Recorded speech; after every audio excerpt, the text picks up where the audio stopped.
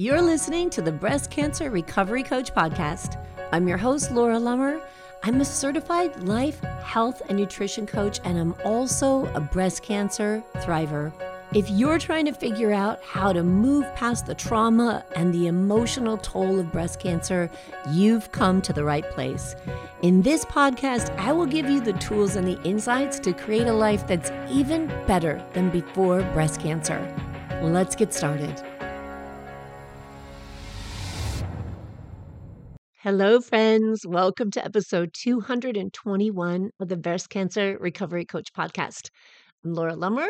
I'm excited to be here with you today. And before I even jump into the show, I want to remind you that you can pre-enroll in the 4 pillars of breast cancer recovery coaching experience. Now, you can go to my website, thebreastcancerrecoverycoach.com/pillars, where you can get all the details and enroll. But I want to tell you that if you enroll before midnight on December 31st, because we kick it all off on January 1st, you get some very, very special pre-enrollment bonuses. One of those is that you get a great deal. You get an early bird pricing. So it's a fantastic special. And you also get to do this experience with me inside the Better Than Before Breast Cancer membership. So what that means is I have different programs. And after this one that we go through, beginning January 1st, the 4 Pillars of Breast Cancer Recovery coaching program will be a standalone. But this time, the first time that I'm doing it with you and all of the members inside my life coaching membership. So you will have access to all of the fantastic content inside the life coaching membership for the whole duration of the 4 Pillars coaching experience, which is 4 months long. Trust me, you do not want to miss it. Go to thebreastcancerrecoverycoach.com/pillars and pre-enroll now. All right, so let's jump into this week's show. I want to talk today about something that's been coming up a lot lately, and I know that it has a lot to do with the holidays. In my coaching calls, this has happened, and also just recently an experience with a good friend of mine. It's very common that around this time of year, when we have had people we love who have left us, that we feel a tremendous amount of sadness, that we feel that void in our lives.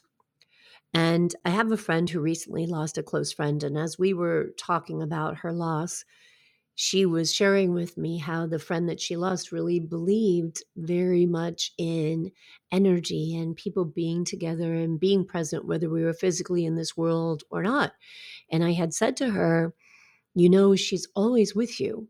We're all energy. And even if we're not physically present, we can still connect to each other. And she said, I'd like to believe that, but now that she's not here, I think, was that her? Did I feel that? Is she really there? How do I know? Now, there's been a few coaching sessions that I've had where women have shared with me a loss they've had recently, some very recently, some this year, and some have been long-term losses that they've had for 5 or more years. And yet at this time, they feel sadness again at the holidays. And that sadness is something that is sometimes so overwhelming that it takes away from what's actually happening in the here and now, that it takes away from their ability to enjoy who is here with them and what they are doing in their lives today. And I totally understand that. I have shared before on this podcast, I lost my brother when he was 32 years old. He died of testicular cancer. 10 years ago, my dad passed. And definitely that had an impact on the holidays and the way that we shared the holidays in our family and experienced the holidays. And there were definitely more years where it was harder on me after the loss of my brother, but I learned a lot through that. So I was better able to handle it after the loss of my dad. But the point that I want to get to here is when we're feeling that sadness, when we're feeling that void, it's totally normal, right? I don't think that the void ever goes away. The pain and the sadness oftentimes can become less intense with time. And then we're able, as we go through the grieving process, to have more of an ability to speak of those people that we loved and be in more joy as we speak about it without so much heaviness and sadness. But it's a process because we only know what's here in this physical world. And so we feel that loss. And I think that that also is sometimes stronger with us after having a diagnosis of breast cancer because we not only have that loss that we're thinking about, but we are worried or in fear or have those same thoughts about us and how the loss of our life will impact others. And I think that when we think that way, we bring up even more sadness. And when we do that to ourselves, we take ourselves again out of this moment into a future that doesn't currently exist. And we create a lot more sadness and we make life a lot harder on us and on other people, the people who are still with us here in this day that we can be present with and that we can be sharing joy with. We're kind of pulling away from and going into thoughts that remove us from this moment. So I want to touch on the comment that I shared with you where my friend said, well, now that she's gone, I think, is she here? Is she not here? Can I believe that? Is it true? And I want to share with you something that I do on a regular basis because I choose to believe that it is true. And in fact, I not only choose to believe that it is true that we can feel the connection and have the presence of energy of those that we love, but I also believe that we can actually improve our relationships with the people we love to have left this planet after they're gone. We can make it even better. And I say that because I would say in the last 10 years that I've lost my dad, I have an even better relationship with him now. In that process of talking with my dad, of connecting, of feeling, of allowing myself to feel my dad, and of allowing myself to get to reflect on his life from the perspective, not of what I'm missing, not of what's gone, but from the perspective of who he really was.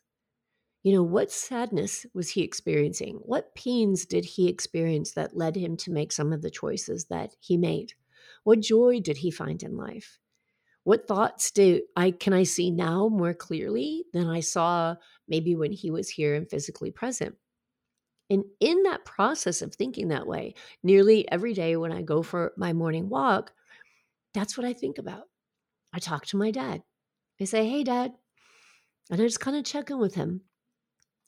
And in doing that, I've been able to release a lot. I've been able to forgive a lot. I've been able to have more empathy for what my dad experienced in his life. And I've been able to let go of a lot of anger I was holding on to because I thought my dad should have lived his life differently than what he did. And obviously, I realize that that was his journey, that that was what his soul needed for whatever reason. And I've come to terms with that and made peace with that. So I no longer judge him and I no longer hold against him what he did or didn't do that I think would have been better. I'm able to just feel his presence and also have these conversations because we really do know the people who've left us, right? I mean, my dad passed when I was 50 years old. I think I was 50, 49 or 50. I don't remember. 2012. And I know my dad, right? So in the moments where I feel that void where maybe you think, I wish I could talk to this person, or I wish I could hear what this person had to say, I just want to offer that if we sit and we really feel that connection and we hold on to the memories of those that we loved, that we could say, you know what, this person would tell me this in this moment. We don't have to wonder and we don't have to guess at it and we don't have to tell ourselves we're missing something because in our heart of hearts, we know. And I think that that helps to deepen the connection, that helps to bring us peace. And as I talk about this, I think it's important to point out that when I share that, how do I know? How do I know if they're there? How do I know if they're not there? How do I know if that's what I'm feeling? Well, I don't think you do know. I think you just get to choose to believe. I think, like so many other things in life, we choose what we want to believe. And that doesn't mean we live in delusion or we lie to ourselves, but it means that in this kind of a situation where you have a special time in your life and you may be feeling a sadness or a void, that you can choose to look at that and put the energy and the thoughts into the void, or you can choose to believe that you can connect and feel this person and recall their love and recall their words and recall their relationship. Because it's not that one thought is true and one isn't, because there is no proof, right? Once a person's gone, they're not physically here. No one can prove to me that I can't feel my dad's energy, that I can't feel my brother's energy, that when I see the little signs that I associate with my brother and I think and I tell myself, oh, there he is. Here he is with me. Or I say, hey, Randy, I know you're here. No one can prove to me that he isn't, right? On an energetic level. So it's just as true for me to believe that that is him and that is a little sign from him, a little message in a moment where I may need it. It's just as true for me as to think he isn't. But to think he isn't doesn't feel good. And so I think it's important in those times where we ask ourselves, if I can't prove one way or the other, why not choose what you want to believe based on what brings you peace, based on what you want to think? Sometimes we just get to accept that. If I want to think that when I walk out on the beach in the morning and I acknowledge my dad and I feel his presence in my heart, that he feels me too, I want to believe that because it makes me feel good. And so I choose to believe that. And people can argue with me left and right, but no one can show me evidence to prove that that's not true. So why not believe it? Why not do the things that bring us peace, that make our life easier? Why not do the things that are examples of kindness to ourselves? We go through this life so often saying, be kind, be nice, pay it forward, do nice things for others. And I want to say, do something nice for you. When you're going through difficult times or when you're experiencing a loss or a grieving or a missing of someone, you get to choose to be kind to yourself about it. You get to choose to grab onto a belief or a thought that fills your heart with love rather than one of sadness. And I'm certainly not saying don't be sad. I'm not saying don't be sad about people that you've loved and people that you've lost. But I'm saying when that sadness evolves to the extent that it interferes with your ability to be present in your life, that it's an important thing to look at the thoughts you're choosing about it, the things that you're telling yourself. And are the things that you're telling yourself true? Or could something else be equally as true and more comforting? So I want to take this one step further. Here we're talking about improving relationships with those who are no longer on this physical planet, just because it's come up a lot recently. And I think it's a way that we can help ourselves. But we can also improve the relationships for those who still are physically here and physically present, also by changing our own thoughts. You know, as I said, I could improve the relationship with my dad even when my dad wasn't here because of the way that I think differently about him, of the way that I can look at him and feel empathy for what may have been his perception and his human experience and how that may have impacted his life. We can do the same thing with the people that are still with us. So if we notice during the holidays that we're finding annoyance come up, that we're finding frustration come up, sometimes we have to look at our own thoughts about that. What are we telling ourselves about it? And if you want that relationship to be better and more fulfilling, how could you choose to be more empathetic and look at it differently? How can you choose to create the relationship you want by the way you think about the person you're in that relationship with? Now, that may sound like a little weird right off the bat. You may think, well, like, what the heck? It takes two. It takes two. But sometimes it doesn't. Because sometimes when one person makes a decision to think differently and show up differently, that changes the dynamic.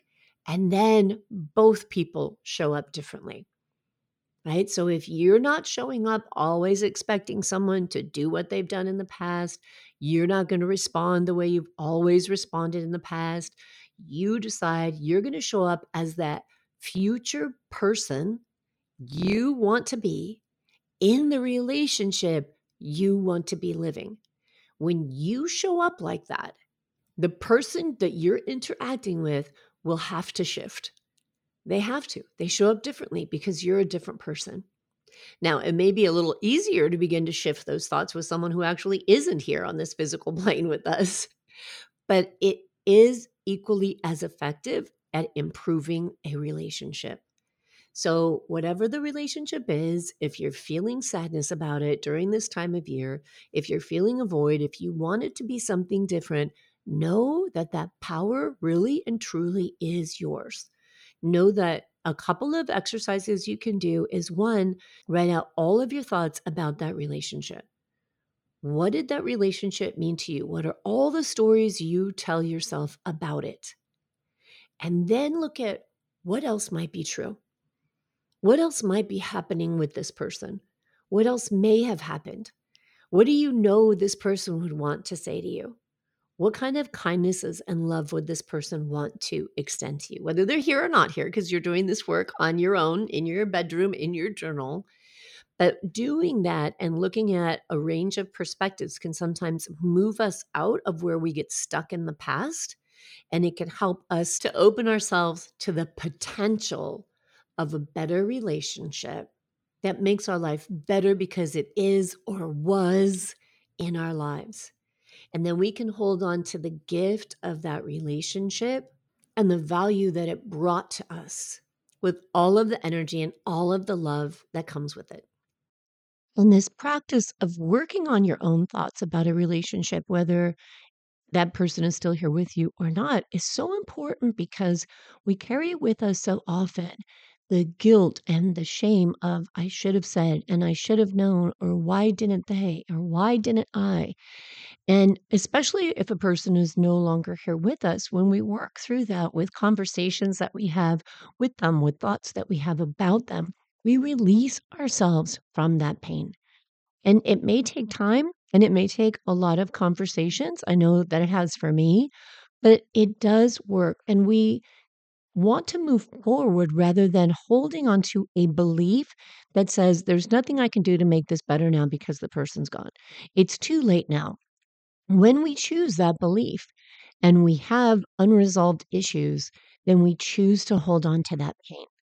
And it's okay. And you can give yourself the permission to believe that that communication is something that can be healing.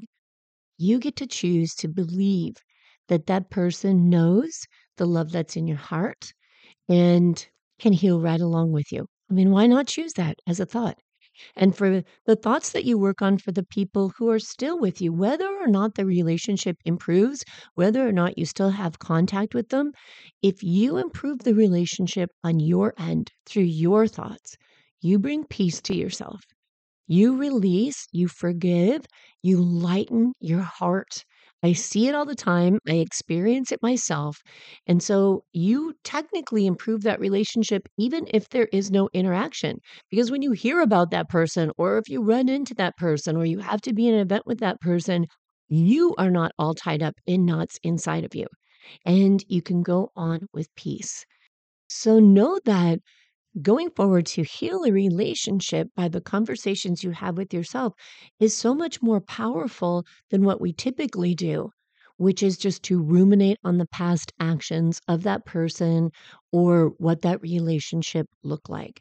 That can't be changed, right? What's in the past can't be changed, but how we view it, how we choose to think about it, and how we choose to show up going forward, that can change. So the thoughts have to shift from what they did and what I experienced and how I felt and what I saw and what I didn't say to how do I want to feel going forward? And then you can have healthier conversations. And sometimes they may not start off healthy. Sometimes they may start off with you in your mind telling them all the things that they did that you thought were wrong. And that's okay too, because it's part of release. As long as the intention is to move forward with shifting your perspective so that you can heal and you can feel at peace. So I hope that someone out there needed to hear that and that it may help you to have a more peaceful and a more joyful holiday season. And I'll talk to you again next week. Until then, please be good to yourself and come and join me and pre enroll in the 4 Pillars of Breast Cancer Recovery Coaching Program because we'll start off the year with letting go of some of these things that create blocks for you to be able to see where you can invite more joy into your life. You're going to love it. I'll talk to you soon. Tame the voices in your head. You've put your courage to the test, laid all your doubts to rest. Your mind is clearer than before. Your heart is full and wanting more. Your future's at the door. Give it all you got, no hesitating. You've been waiting all your life. This is your moment.